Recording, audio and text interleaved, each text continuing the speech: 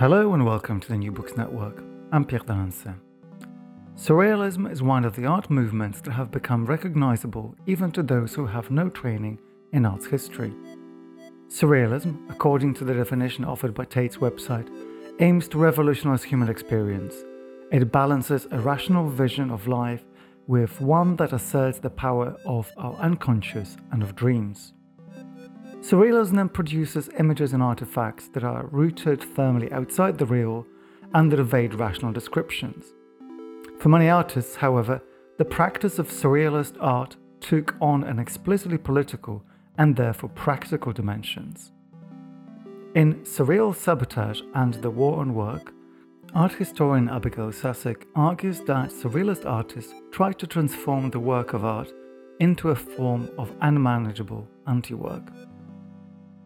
Abigail Susik is Associate Professor of Art History at Willamette University and a co-editor of the recent Surrealism and Film After 1945.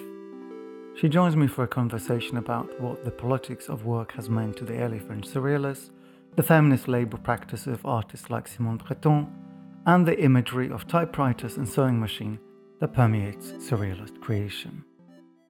Abigail, welcome to the show. Thank you, Pierre. I'm delighted to be here.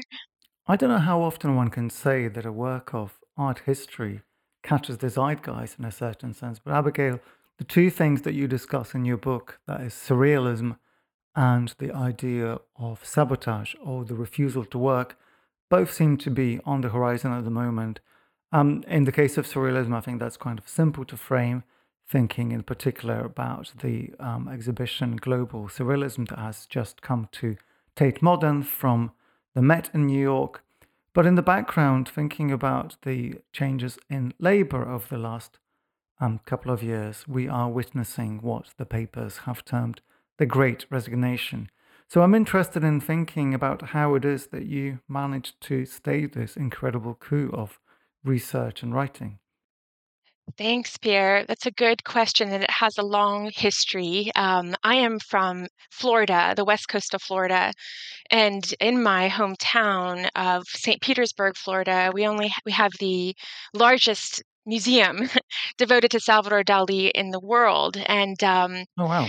I grew up looking at that from a very early age. I probably went there, a few times a year with my parents and school groups. So by the time I went to college in New York City, I went to Barnard College, which is the Women's College of Columbia. This was in the mid 90s. We just so happened to have at the time some of the most important art historians in the United States at that university, one of whom was Rosalind Krauss, who Hmm. wrote a lot about surrealism. But as a sophomore in college, I wandered into a graduate lecture on surrealism by Professor Krauss and was allowed to stay in it, despite the fact that I was an undergraduate. And basically, my mind was completely blown. And I read everything on the syllabus, everything else I could find, and haven't stopped thinking about it ever since. And then Wow. I continued on to a doctorate at Columbia University across the street from Barnard with Dr. Krauss and other professors like John Crary and Benjamin Buchloh, most of whom weren't interested in surrealism. And a lot Hmm. of things Professor Krauss wrote weren't about surrealism, but I stayed with that, as did some of my colleagues who graduated from the program. And it has continued to unfold in very humbling ways, in the sense that there's always something new to learn about surrealism, especially if you study contemporary or living Hmm. surrealism. There are still living surrealists today around the world, many surrealist groups, and that's a horizon of activity that is voluminous.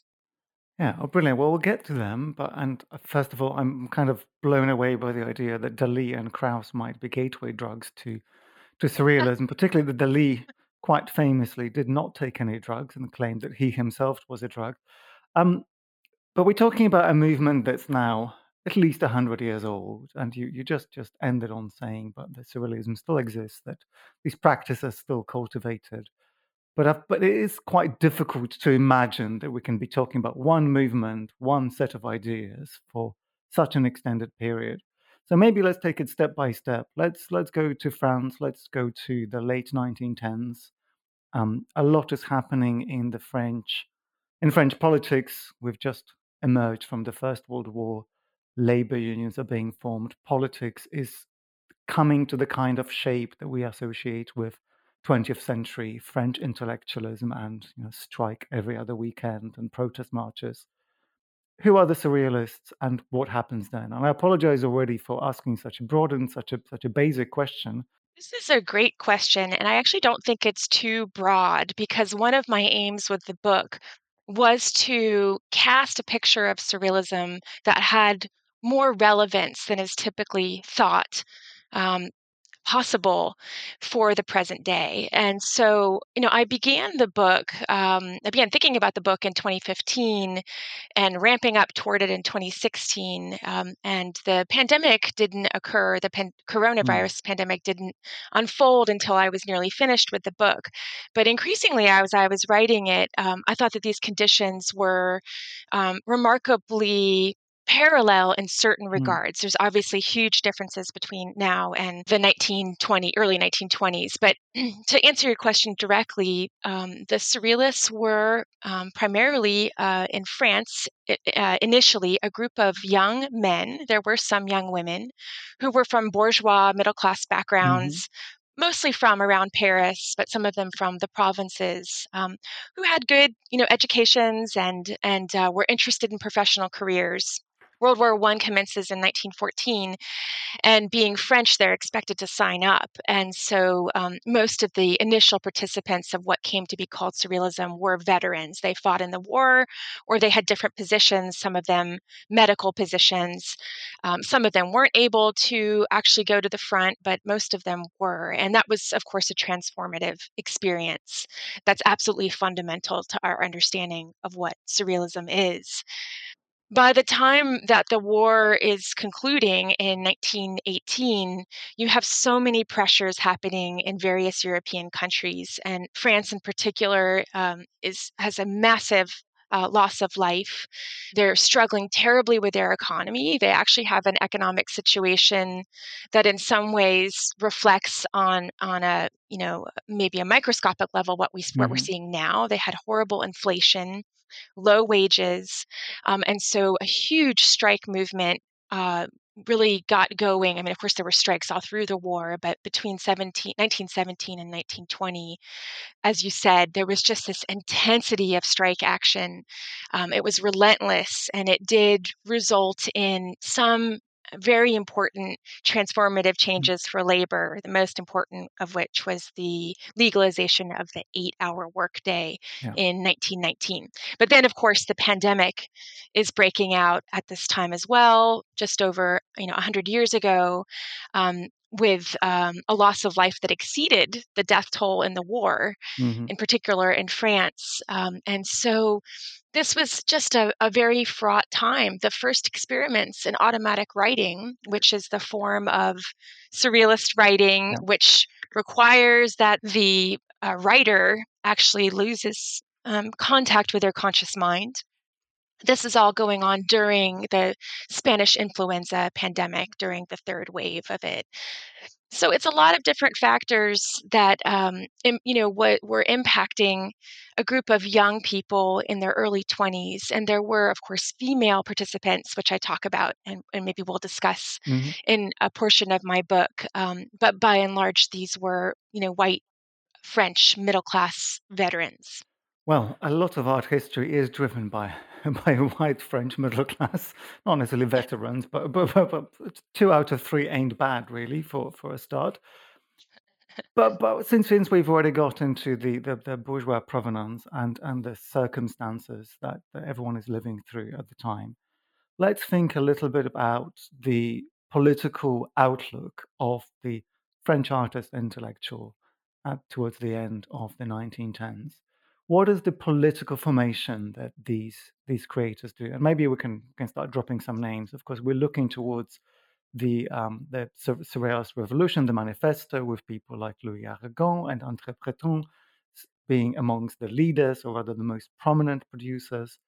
What is it that they get together to do, and how do you see the conflation of aesthetic and artistic and kind of Now, bourgeois interest in artistic expression and the political consciousness that brings them together. What are the greatest inputs, like beyond the experiences of the war and beyond what they observe?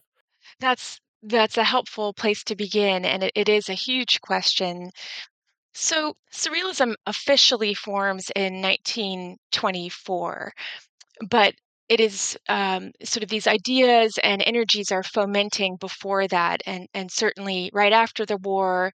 And then there's a concentration of activity in 1922.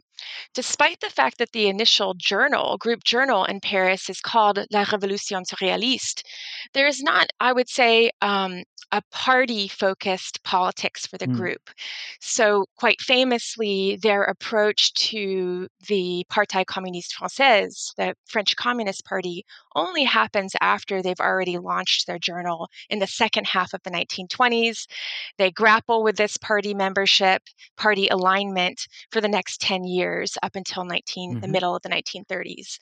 So that comes to be, for a period, their dominant political orientation would be Marxist. However, as many scholars have noted, there were other political influences and ideological influences before that. In particular, Breton was deeply influenced by anarchism in his youth and actually talked about his first political awakening as a young man in terms of watching anarchists in action in the street.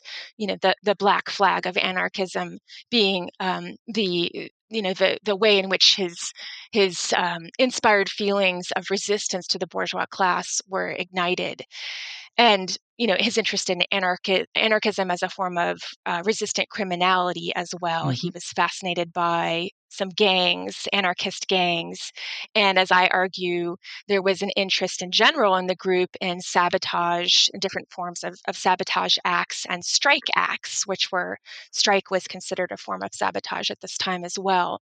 So those were the two sort of dominant political ideas. But as surrealism develops later, and I think it's already there in the beginning, they always were interested in and drawn to outliers, Hmm. theoretically, idealistically, who were what we might call today utopian socialists. And a lot of that doesn't develop until later on in the 30s and 40s for the French group.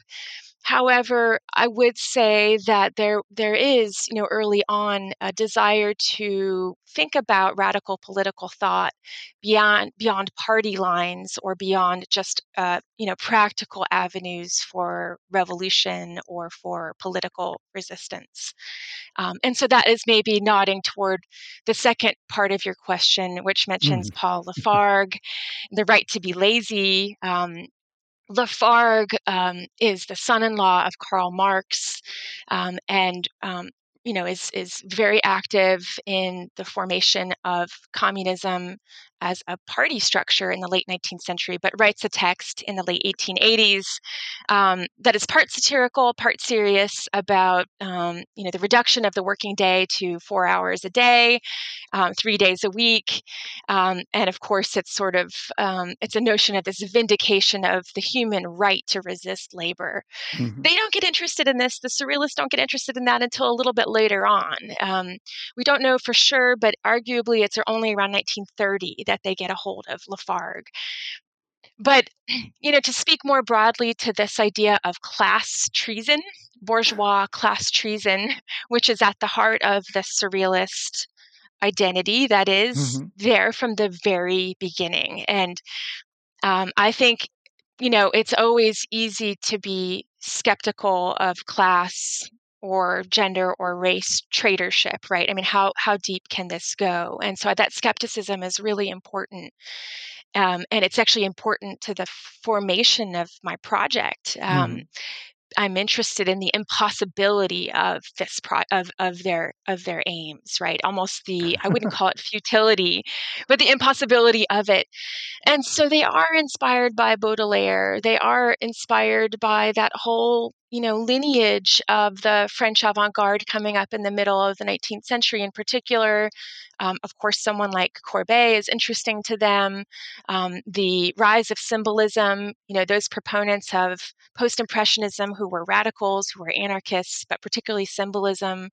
This is something that has a long aesthetic tradition in the French avant-garde in particular. We could say that they are following in the footsteps of the radicalized branches of the French avant-garde. I do think that there are some important differences with, let's say, the bohemian idea of the dandy. I'm actually quite eager to distance what I call surrealist wage labor abolitionism from the notion of the dandy. There is an increased politicization with surrealism, absolutely, and there is a concrete belief in revolution for a time, and actually it never goes away. But the idea that the revolution, the societal, political, social revolution that's desired, could happen wanes for the group by the 1950s, the idea that it could happen in their lifetimes, sort of like the way that the 60s counterculture believes, many of them in the late 60s, that a revolution is at their fingertips. But by the 70s, we see that this goal has been pushed back. So I would want to distinguish surrealism from the rest of the earlier French avant-gardes, but as you are sort of pointing out, this intensity of this political consciousness doesn't come about fully until the 1930s with the group.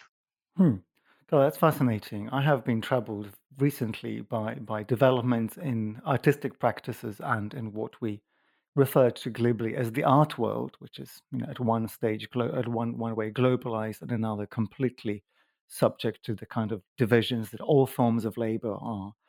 But given that we've seen really concerted efforts over the last 20 years to rehabilitate artistic practices as forms of labor, to think of them quite often in Marxist terms, I think we're in a very strange position where, again, the lack of understanding of where class plays itself in those conversations is now kind of coming to bite us. And I was very, very interested to find out that this question remains unresolved for over 100 years, given that it's already floated in, clearly not for the first time. Even it's already happening in 1920s France. But I want us to now finally get into the crux of your book, which is the demand against work, the work of sabotage. You have this nice vignette from the poet Saint-Roux, who displays a sign above his bedroom which reads, "The poet was working." And that, I think, points to this kind of impossibility of the demand. If work is to be abolished, presumably artistic labor should also be abolished. But I don't want to maybe read too much into that particular example, but I'm interested in your reading of where it is that you think the surrealists are interested in labor in particular, and of course they do that formally, but also where we might be seeing their interest in labor as something that they observe in society and interact with in the practices themselves.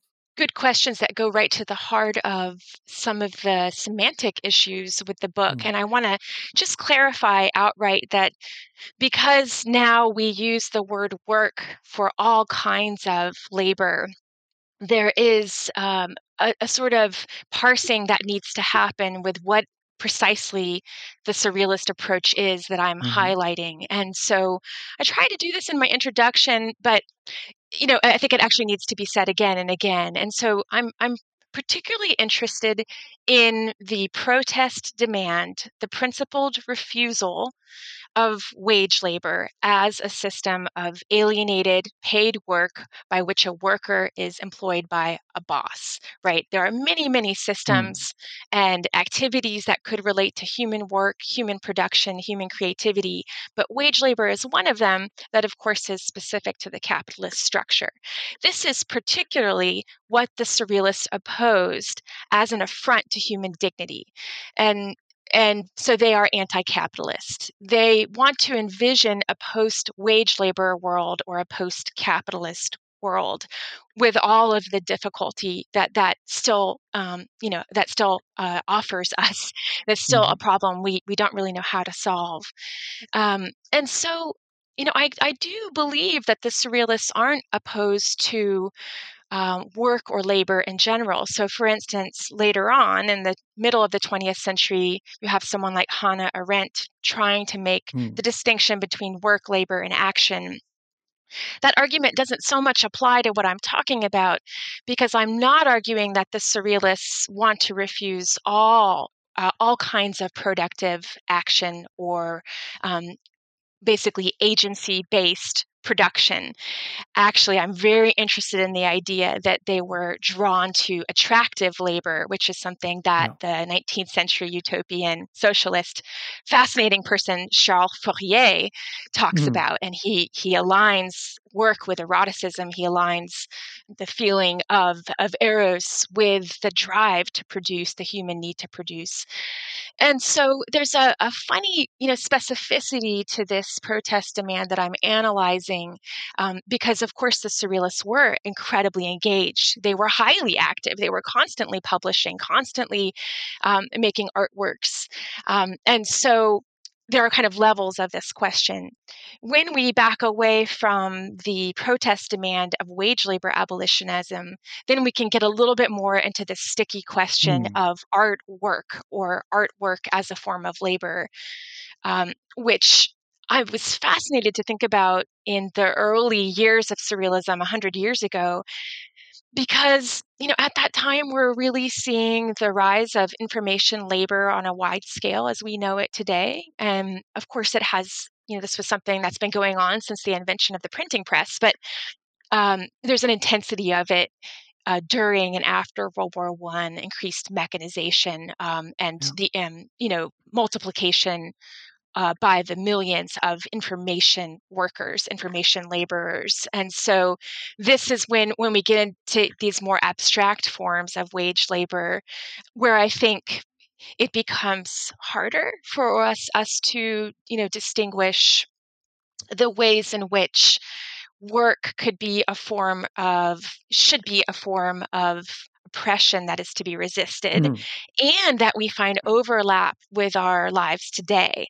And so this sort of agonized relationship to artwork or knowledge work that the surrealists have, it's an embattled position and unresolved one, I think actually speaks to where we are at today, when in a portion of the society in capitalist nations around the world are increasingly what we might call information laborers of all Yeah. kinds, right? Doing the kinds of labor that is more abstracted than we might say prior manifestations of factory line work. I wonder whether we could pick up on the magic word that you mentioned in your answer, and that is technology. Technology is still a thing that we seem to fetishize today as either the beginning or the end of all our problems. But it's very difficult not to read your book without thinking about typewriters and sewing machines quite a lot. And these are the two things that for the surrealists seem to symbolize ideas of progress, and with that both the kind of liberation and also the enslavement that these things do. I want to start by saying that I came ultimately to feel that the surrealists did not, and of course, when you talk about surrealism, you're talking about thousands of participants over the Mm. course of 100 years. Maybe not thousands, but somewhere in the low thousands, Mhm. many people. So I don't want to speak for the movement as a whole, but focusing particularly on the French group in this initial period. The Paris-based group, that there was actually a lot of pessimism about the idea as a form of liberty from commodification. I actually, my thesis is that they were very aware of the commodification of art, even at a very early point in time, and or maybe we could call it the institutionalization of art. We would say that today, the social acceptance of art in terms of Mhm. dominant groups, that they wanted to resist that. So I don't see art as, for this particular group initially, as a form of free play, a Kantian free play that is not attached to labor. I was interested in the conflation of art and Yeah. work with surrealism. Now, my choice of basing the case studies in the book. So I did, probably influenced by someone like Friedrich Kittler, focus on quite a bit on the individual devices, labor devices that surrealism seemed preoccupied with. And there are many of these, actually. Quite a few that I wasn't able to showcase, but I did choose the typewriter as, in a way, the core emblem of chapter 2, and the sewing machine as the star of chapter 3. But these are and these are based in specific artworks, which maybe we'll discuss, by in particular a photograph by Man Ray from the mid-20s and a painting by Oscar Dominguez from the mid-1930s. But I talk about the way in which these images of these machines proliferate in the movement, in text, and in image, photograph, and artwork, right, in document, and in construction. And one of the reasons I wanted to do this was because you could talk about surrealist wage labor abolitionism as an idea or a theory, and a component of their theoretical political tracks over a number of decades. But as an art historian, of course, I wanted to bring in the image and the incredible archive of associations and possibilities that the artwork brings into an argument. And artwork is, fully contingent. It could take an argument anywhere.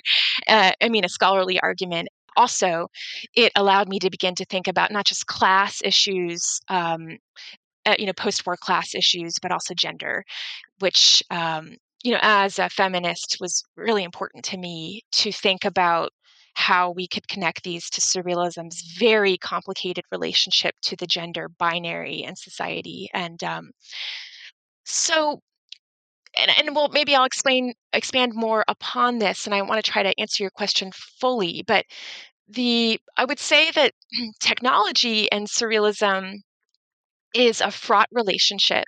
The surrealists are not technophiles. They don't celebrate technology consistently. They tend more, I would say, across the board with various groups, to be skeptical of technology. Because technology, as we know it today, is the right hand of capitalism, which they had no confusion about. They were anti-capitalist. They thought that the entire system was corrupt and was destroying the planet, and was an enemy of humanity as a whole. And so if nothing, we can always lean back on surrealism's anti-capitalism if we're confused about some of the other positions.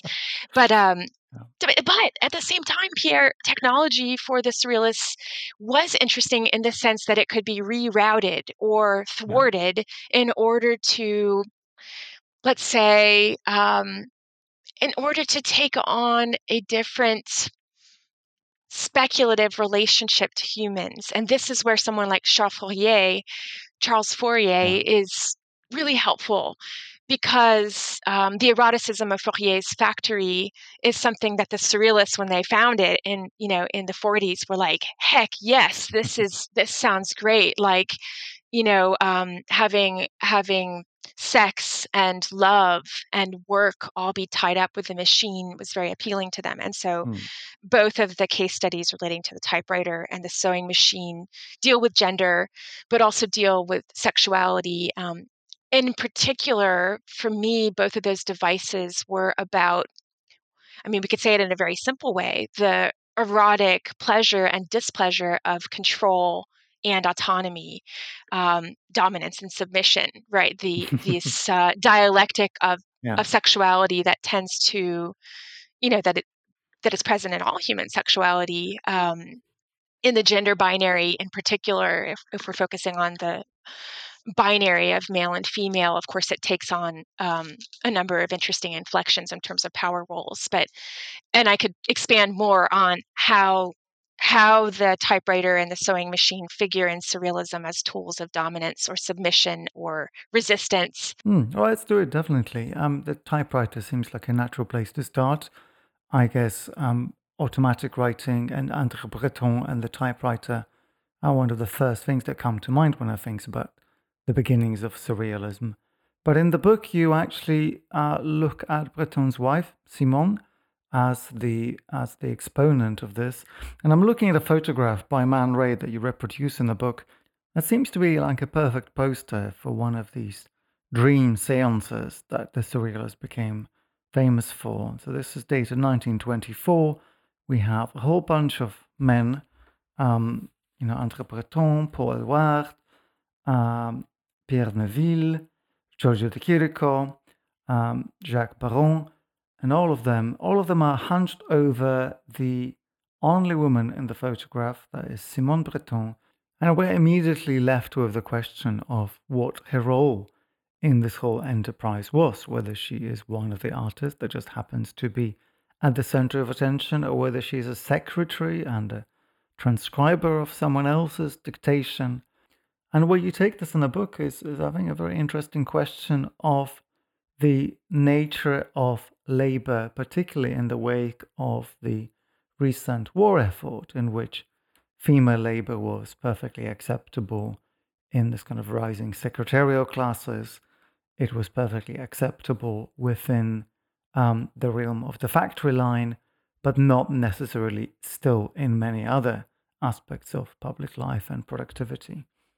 The interest in this photograph that you mentioned by Man Ray actually began while I was at work, which is what I talk about in the beginning of chapter 2 of my book. I was teaching, and my students were looking at this image of Man Ray's, which is a posed photograph illustrating the Bureau of Research that the Surrealists as a group founded in Paris at the very beginning of the movement, at the launch of their new journal, The Surrealist Revolution, in order to facilitate collective activity, but also invite members of the public to come in and participate by dropping in to say, I had this amazing dream last night, or I had an unexplained coincidence happen, or I found this object that's bothering me, this kind of psychic activity that interested the Surrealists, of course, with organizing activity going alongside that in terms of organizing as a collective.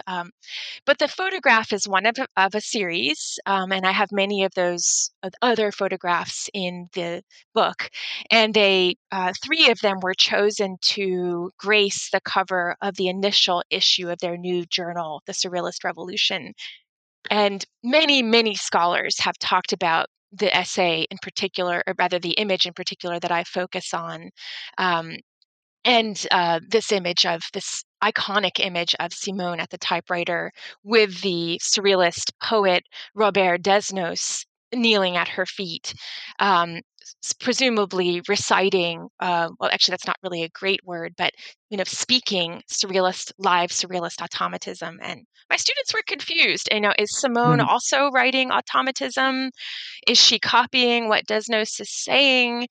And so I tried to parse that out in the chapter, but the act of doing that, of thinking about the politics of the image or the construction of the image, was just a way of kind of getting to the heart of what automatism was in general. And automatism had a bad name even within the surrealist group. Many participants were critical of it during and after its development. And certainly over the course of the 20th century, secondary and tertiary responses to automatism have been skeptical.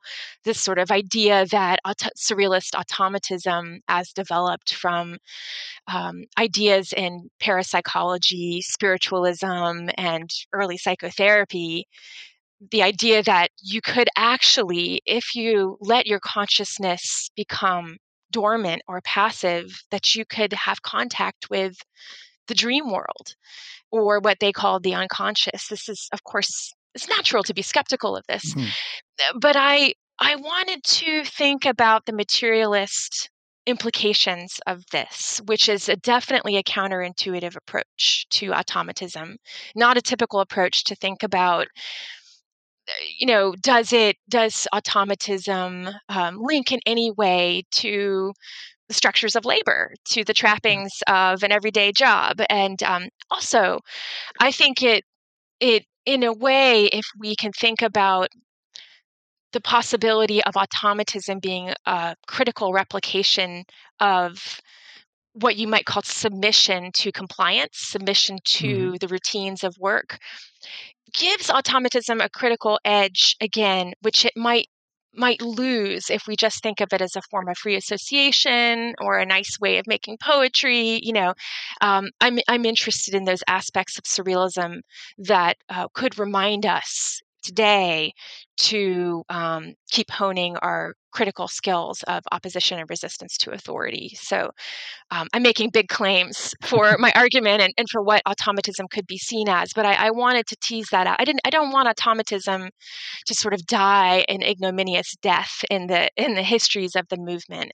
Well, maybe let's not let it. I'm certainly sympathetic to your proposal that automatic writing is kind of difficult to maintain as a tradition that grows. It certainly is something that's quite difficult to think about in translation.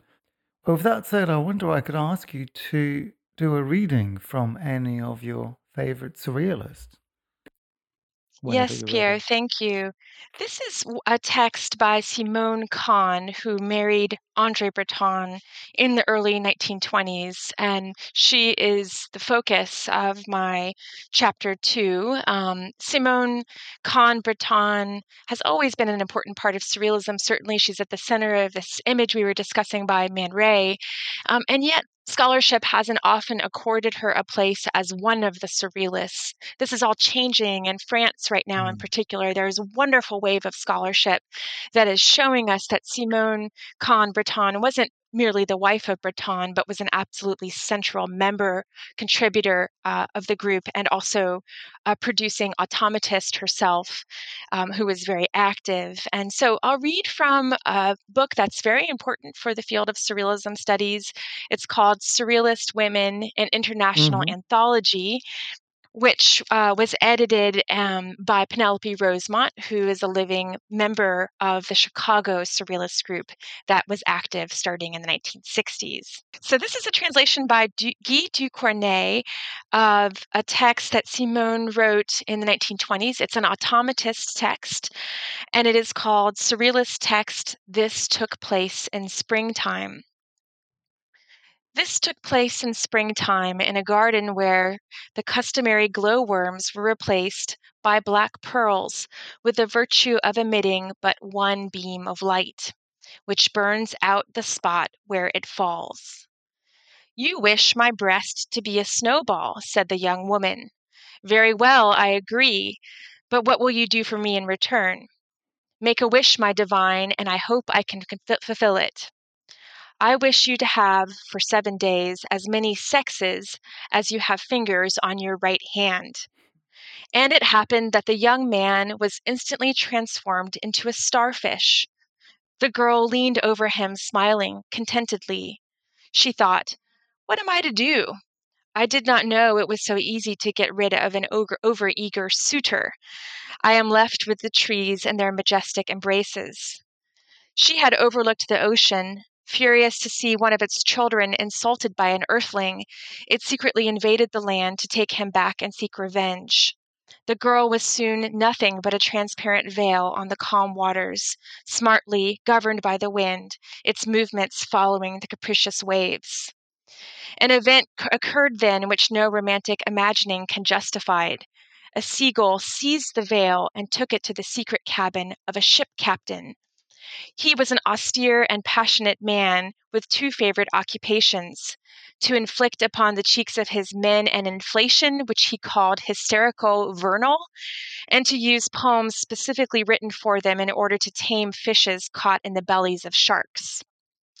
And so he was quite taken aback when, coming into the cabin where he kept the materials he needed for his experiments, he suddenly felt himself choking on a perfume similar to the sound of a violin dipped in holy oil, which, due to a characteristic not found in other scents, imprinted on his eyes a slight weight.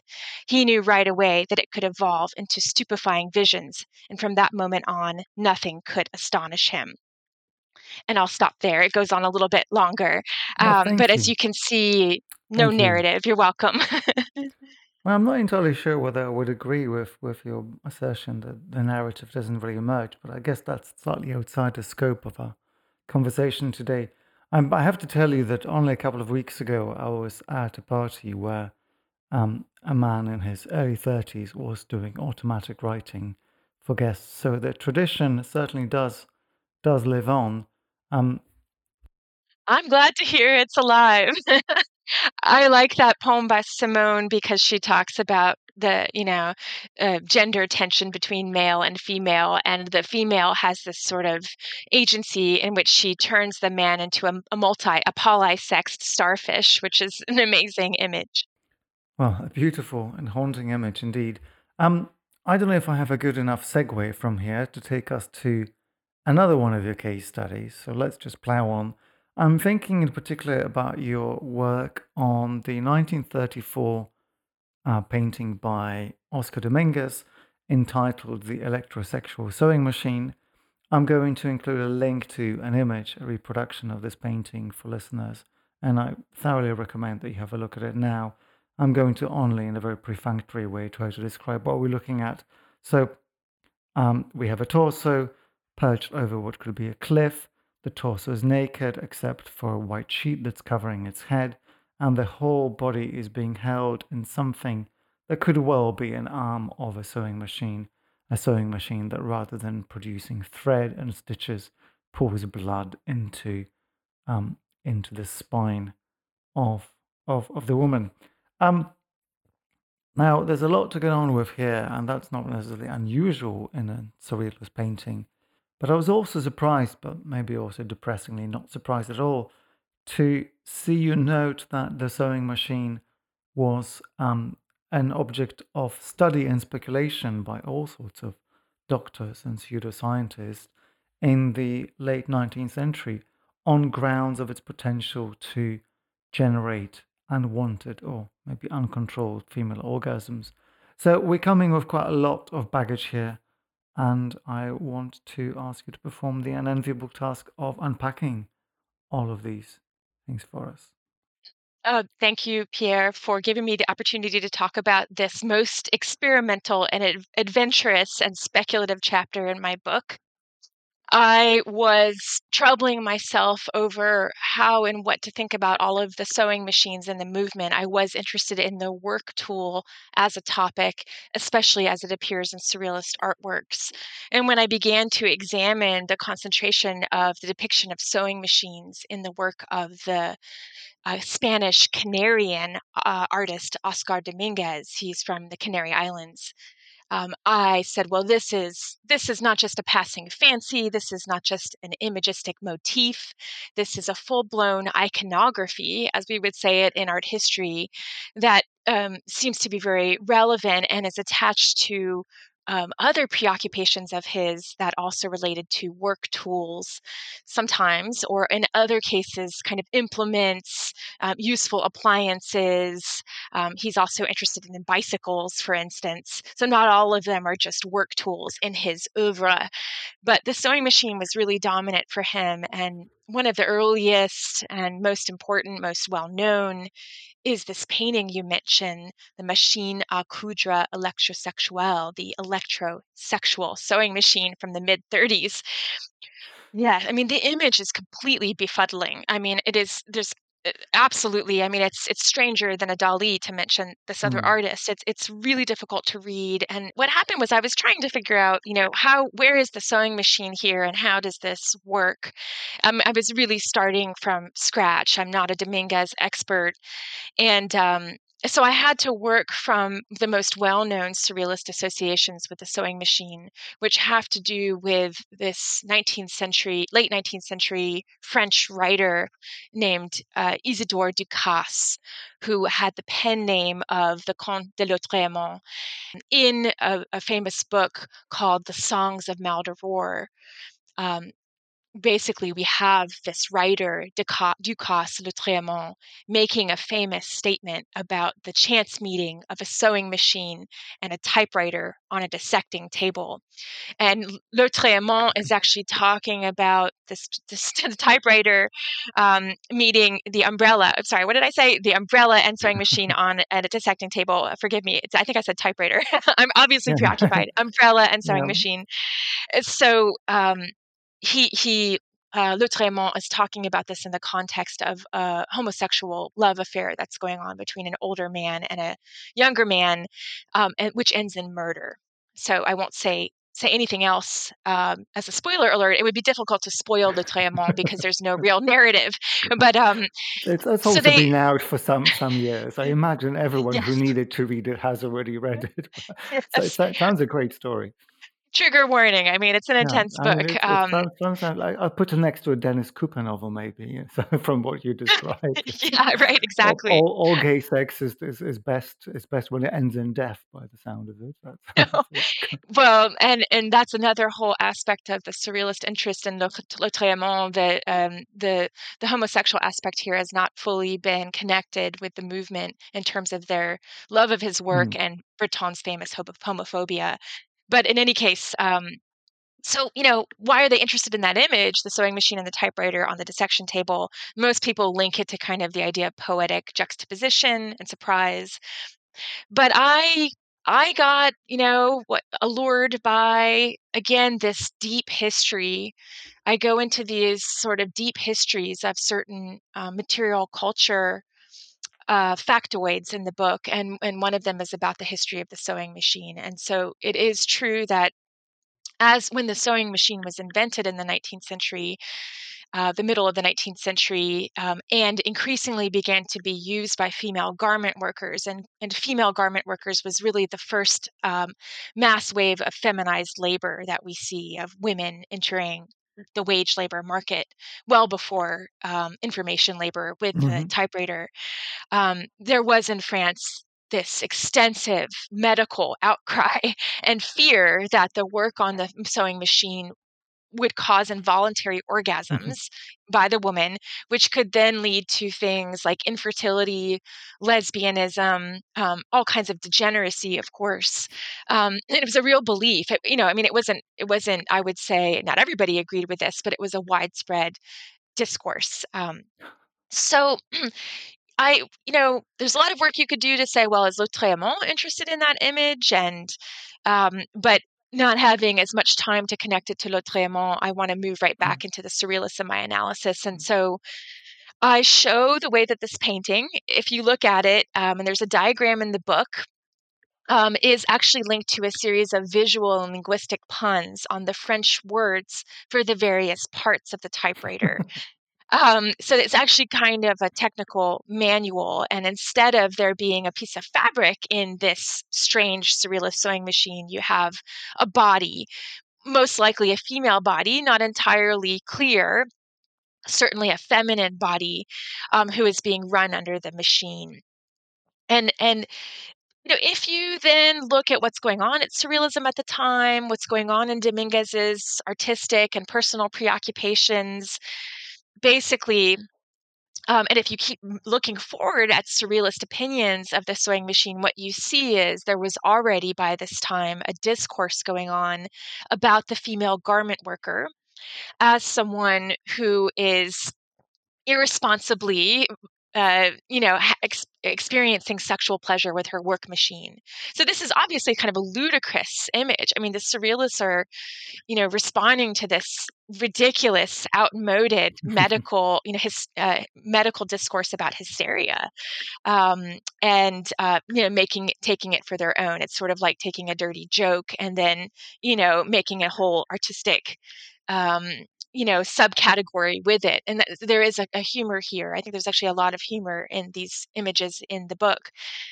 But I think, nevertheless, there is a way in which there was a real interest in showing how the machine, the work machine, could be deregulated by use, and the female worker might be the prime example by which the machine is somehow tied up with all sorts of social fears about the body, about sexuality, about productivity. What is productivity? Is it of the commodities that we make and consume, or is it human life?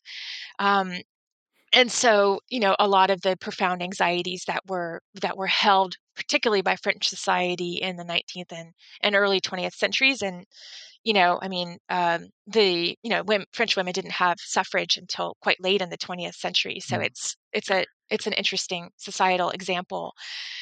But I will say one more thing. This becomes more legible, more believable if you think about what was going on between Surrealists and the French Communist Party at the time. And I Yeah. try to talk quite a bit about that because Surrealists were just breaking with the party in the mid-30s when this painting was made with the French Communist Party. There was a rupture, a final rupture. And the Communist Party, along with saying, well, the Surrealists are critical of work, were also claiming that the perverse sexuality of members of the movement was a problem. And so there definitely was a link of the fears of onanism or masturbatory pleasure, non-reproductive masturbatory pleasure by the Communist Party as being linked to the Surrealist work refusal, which is a leap to make, but Mm. it's there in the text if you look at it. And so there is,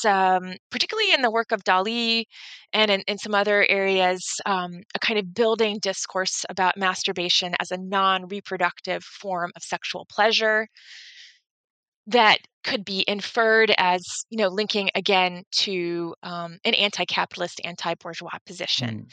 And so ultimately the painting for me becomes related to this old medical discourse about the sewing machine as a masturbatory device. Yeah. But that being taken by the surrealists and used for, I would say quite innovative and unexpected political, social, uh, gender-based ideas. So here we get into, I think, very interesting territory, which leads me to question a little bit some of the ideas of feminism, which is, of course, a kind of term that we fit onto these events and onto these artworks retrospectively. So you perform a slightly gendered reading of the work of someone like Dominguez, but you also note that his oeuvre includes interrogation of all sorts of modes of production and all sorts of tools. And we might maybe think about Dali's famous telephone lobster as one of those artwork archetypes that disables a tool of production and renders it useless from its intended application in productive life. So, as much as I was asking earlier whether you believe that the bourgeois men were actually on the side of the factory worker, so to speak, I also want to probe your thoughts a little bit about the potential of all these men now suddenly becoming feminists. It's a great question, and I'm very glad you asked it. I do not see the surrealists as feminists, and certainly not Dominguez. I don't see this artwork as feminist. Mm. I do come at the material with a feminist approach, which I think is a very distinct thing for me, in the sense that I'm interested in ferreting out threads that I think, again, I'm kind of interested in rerouting some of the material that could be useful today, and for us today, for me, very selfishly, and I think that this thread of female sexual agency or autonomy that I'm interested in surrealism is quite subtle and in some cases latent. I mean, I think about the idea of latency in this Dominguez chapter, and the kind of degrees of repression that or patriarchal sexism that might remove various surrealists at different levels from what we might call a feminist approach to the female body, female sexuality, etc. So absolutely, I want to clarify that I do not see this Dominguez painting or any of the images as feminist. That's not really the argument I'm trying to make. But it's interesting to think that I'm generous in that regard. And again, I would say that the generosity probably that it looks like is again a form of selfishness on my part to try to one of I'm interested in the idea of the historian as someone who's kind of a bricoleur, finding treasures that could be rehabilitated. I guess it's sort of a Benjaminian idea a little Yeah. bit, or things certainly unexpected avenues of thought. So I'm interested in thinking about things that are unexpected or maybe that I haven't encountered so much before in the literature. And there's a lot of counterintuitive aspects to the analysis as a whole. Um, so the and I don't think that the surrealist interest in what was called at the time perverse sexuality could also be called truly liberatory. It's fraught with problems. And so I talk Mm. a little bit in the chapter about the surrealist researches into sexuality, which were a series of collective discussions by various members of the group or adjacent um, associates of the group about the state of modern sexuality, and it's fascinating to read. It's all translated if you want to read the discussions on sexuality, and talk a little bit about some of the views or ideas that come up for the different members as they discuss specifically female sexuality. And there is, I mean, absolutely kind of like this question of how is surrealist art related to its radical politics? How is surrealist ideas about sexuality related to both of those things? And they're all kind of tied up in this, confusing bag, because surrealism doesn't want to, it's not interested in logic. It's not interested in rationalism. There's this kind of snowball effect of its aims for the human, because what they're hoping is a kind of they're hoping for a kind of reconstitution of the whole human, including the desires that are typically repressed in a societal sphere. So those kinds of things that someone like Freud would say cannot be a part of civilization, the drives of the id, etc. And so I think that in itself is hard to understand, why sexuality would ever link to politics. It's not something that one is familiar, thinking about. But just in the way that I'm interested in the surrealist preoccupation with the sewing machine as a device that could be seized or involuntarily experienced by its operators as a masturbatory device, I'm also interested in seizing their artworks for an analysis Mm. um, that could be pushed into a speculative direction, or a direction that would in itself be appropriative of the some of the ideas that they had. And so I think I move into a realm of interpretation that takes quite a bit of license with the historical factors, because the story I want to tell is one that is not easily pieced together. And so this is where I would say this is a highly theoretical approach, or a Mhm. highly hypothesis driven reading of this work. The I mean, it's very hard to accurately or fairly summarize the male surrealist view of the woman, of the female body. By and large, again, I would deny that we could ever call it feminist. I would also deny that there was misogyny across the board. There certainly was misogyny. There were some progressive views by the male surrealists, and then, of course, the female surrealists themselves. The legacy of female surrealists is absolutely the way in which we could find a reservoir of information, ideas, histories that would allow us to counter the dominance of straight white masculinity and surrealism. So one of the things that becomes quite interesting, as you mentioned, the dominance of certain ideas, but also leave space for variations in attitudes, is that surrealism as we think of it now, particularly in the light of exhibitions like the traveling exhibition, Surrealism Without Borders, that try to turn surrealism into this global movement, is that surrealism refuses to go away, it refuses to die. So one of the things that you do in the book that was, for me, incredibly interesting because it took me by some surprise. Again, I'm no art historian, so maybe that's on me. But you take us in your final case study into the US, into the 1970s, and you look in particular at the Chicago movement, surrealist movement. So we're 50 years apart, we're on a different continent, but we're still somehow thinking about surrealism as having some kind of roots in the very early 1920s manifestations.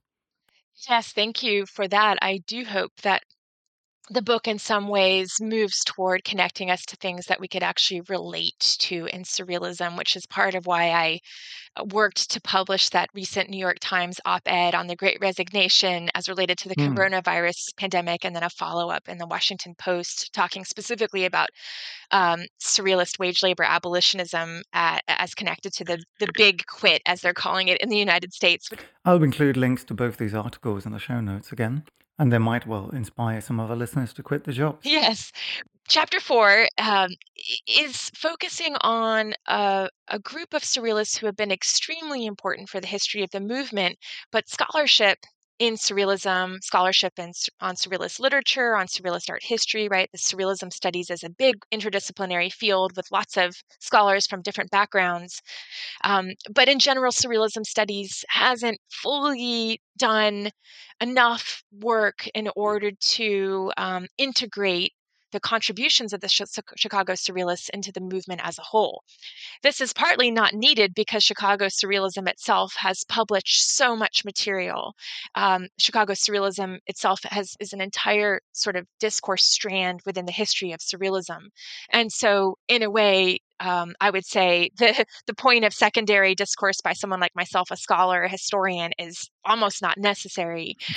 But I wanted to turn to that period of the 1960s when these are a group of young Americans at the beginning of the student movement, very interested in the civil rights movement and eventually the Vietnam War protests, in order to speak to a journal that they had, which was called The Rebel Worker, that actually predated their self-identification as actual surrealists, which was all about the agency of the worker autonomism, worker resistance, worker collectivism, and as related to the historical formation of the industrial workers of the world, which was a fascinating union, kind of cross-trade union, international, and ideally inclusive and general union that was formed in the early 20th century in the United States, but was meant to be for workers around the world, as its Hmm. moniker says, the IWW. I was interested in thinking about the role of that journal in relationship to their growing surrealism. This group of young students become surrealists by 1966, some of them.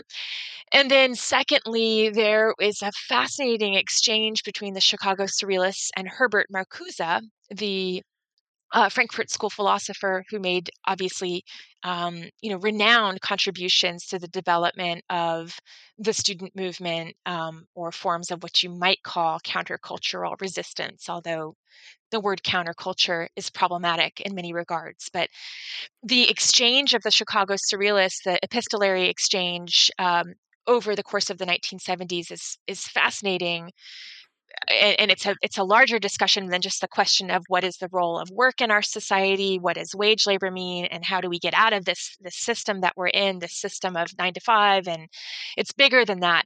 But it speaks to the continued interest in this particular protest demand in surrealism.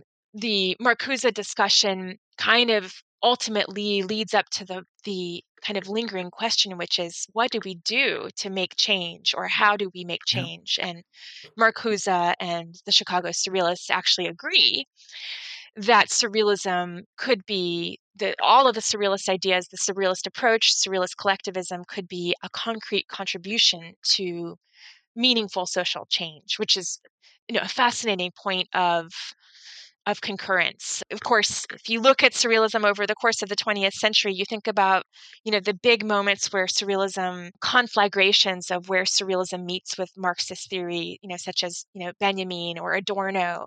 But this late moment with Marcuse had not received enough attention. And as someone who wrote a dissertation on Benjamin and surrealism, Hmm. I could not resist doing the archival and field work and oral research work, a very different kind of work, in order to get closer to understanding what Marcuse thought about this group in particular and surrealism as a whole. So we get into very interesting territory, and I think one of the things that this continuity that you refer to throws up is the usefulness of the term surrealism. And I don't necessarily want to get into this completely meta situation that checks whether art history is a good thing or not, and whether we have a tendency to create myths where they don't exist. So I want to ask you about some of the markers that let us continue to apply this label and continue to use the same critical devices that we might have devised for the French work in the 1920s. How come these still apply? And one of the things that came to mind, to be kind of simplistic about it, is a certain degree of aesthetic continuity that we might want to observe. So, one of the artists you look at in the Chicago group is an artist called Robert Greene. And just to be a little bit facile, I want to ask whether his work looks anything like the work of the French surrealists. So, if you get a chance to visit the Surrealism Beyond Borders exhibition, if you can get to the Tate, I highly recommend it.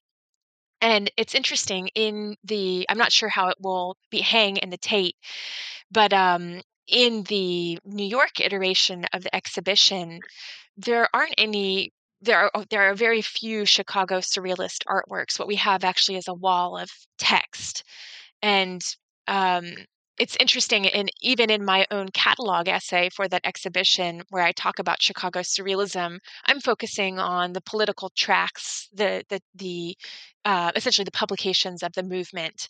Um, and so I think that there is, in general for people, a kind of, if you know about Chicago surrealism, and of course there were many other American surrealist groups, there have been and are. It's not just the Chicago group, but the Chicago group for a time really did bring together Americans from disparate cities, and then also helped, I would say, launch the dispersal of surrealism into new groups later on.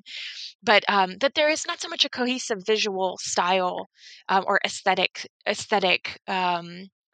vibe, or an aesthetic kind of undercurrent, as you were asking. I chose to write about Robert Greene because Robert was an activist and an actual saboteur, a labor activist, and a worker, a blue collar worker who was interested in linking the found object aesthetic of surrealism with the advances in assemblage aesthetics from the mid 20th century in the United States. Now I'm thinking of something like Fluxus, or of the happenings movements, linking this kind of found object aesthetic of American junk, industrial detritus, to a surrealist tradition. And Robert Greene is not well known at all. I think I'm not totally sure, but that my book may be one of the first secondary or art historical publications to discuss his work in a focused manner. And I have another book coming out. It's a co-edited volume with Elliot King next month on Penn State University Press, where you'll see Greene featured. Also, the assemblage Before You Were Born from the late 60s is featured on the inside cover. And um, so so I think Greene is definitely one of the most important American surrealist artists. But yeah, there's the found object aesthetic for sure, and there's absolutely the continued interest on automatism. Greene, in particular, does an experiment with a 1970s computer program where he works with programming the computer with a friend and experiments with automatism, basically computational automatism, which is now a daily part of our lives. I don't know about you, but my smartphone is constantly saying whatever it wants to my friends. But we have to remember, I mean, the diversity of international surrealism over the last 100 years is so vast. Even the Met Tate show cannot fully represent global surrealism, which does a very good job of saying these are just glimpses of things. But even for scholars going to this current exhibition, there are things that people have never seen, that were not really understood. Surrealism in China, surrealism in Southeast Asia, that a lot of groundbreaking work was done. And so, I tend to be an art historian who's more invested in ideas actually than in the history of the artwork as a commodity per se. And maybe that's why I like surrealism. But I would always place surrealism's ideas and social goals above its aesthetic. Its aesthetic is part of that Hmm. for me, but I would not say that there's a consistency of the aesthetic. Okay, okay. Well, as we wrap up, Abigail, I want to circle back to the question of technology. And as I was reading the book, I kept on thinking about the prognosis from the last 100 years that have promised us, on one occasion, total liberation from the drudgery of labor, and on another, the enslavement and the complete redundancy of the human by exactly the same means.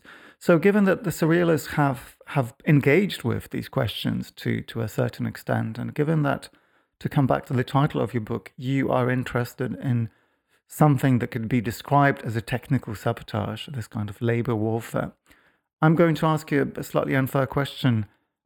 What is it, in a nutshell, that the surrealists have taught us about labor and technology and attitudes to it that we can use today?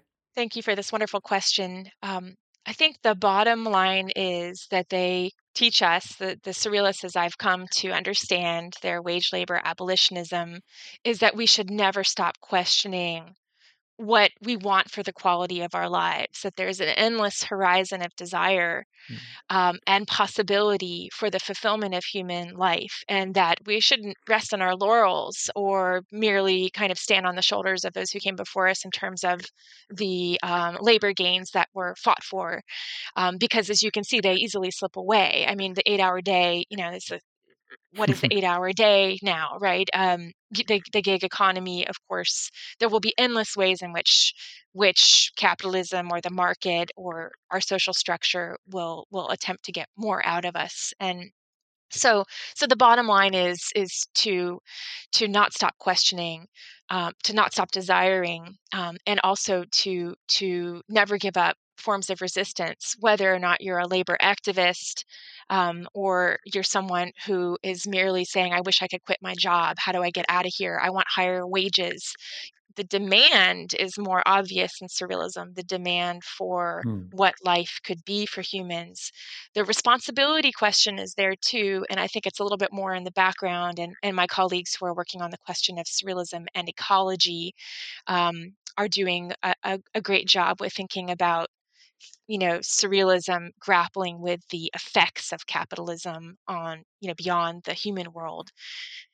um the practical way that the surrealists dealt with their wage labor abolitionism is not a great model. I mean, I talk about the notion of permanent strike in my book, which is the idea of a lifelong resistance to a career or to um, wage labor, as you would call it, in terms of having a job, right, of salaried labor. They typically tried to replace that with gig-based labor, as we would call it now, or precarious work, which was very challenging. Some of them did it better than others. Some of them really struggled financially. Some of them made quite a bit of money. Of course, some of them had jobs, here and there, usually white collar jobs. um, and that this was not a great solution. And so I think we're left wondering, well, what can we actually do? And so when we turn to, people like Kathy Weeks, who's a current scholar of the problem of work, her book was really important for me. I guess it was from about 10 years ago. And we could actually try to think about what would a UBI, a universal basic income, how could that help us? I think I agree with the surrealists. The technology is like a weapon. I mean, it's sort of like, how do you use it? Like it is there to, techne is there for us to use. It's part of the human destiny on this planet. I don't think we can ever get away from our relationship with techne. But the question is, how are we going to use it? The surrealists mostly show us the possible dangers and pleasures of technology. I don't think they have a concrete solution for it. Some of them were more pro technology than others. Paul Lafargue, who they really liked, was interested in technology, and so was Chauffoyer, who had a very scientific approach to labor and the organization of society. So I would not call them fully anti-technology, but skeptics in that regard. And so I would say, if anything, that final part of my book, the epilogue, talks about the surrealist desire for the humanization of the machine and the mechanization of the human. So what I would call kind of symbiosis between human and machine. That's almost a post-human perspective. What exactly does that mean? That raises a lot of questions. But if we can continue to, kind of question what we're doing it with our devices, right, that are nearly prosthetic at this point. The phone that is like part of our hand now, and this will only continue to increase as time goes by in the future. But the question of the symbiosis of human and machines I believe, will continue to be crucial for that horizon. And that also, of course, relates to work, because work and technology are very closely bound up today for most workers. Well, Abigail, thank you. Thank you so much for not denying us the pleasure of technology and not refusing to work for this hour and a bit. Thanks, Pierre. It was wonderful. Surrealist Sabotage and the War on Work by Abigail Susik is published by Manchester University Press. I'm Pierre Delancey, and the editor is Marshall Poe. Thank you for listening, and join us next time.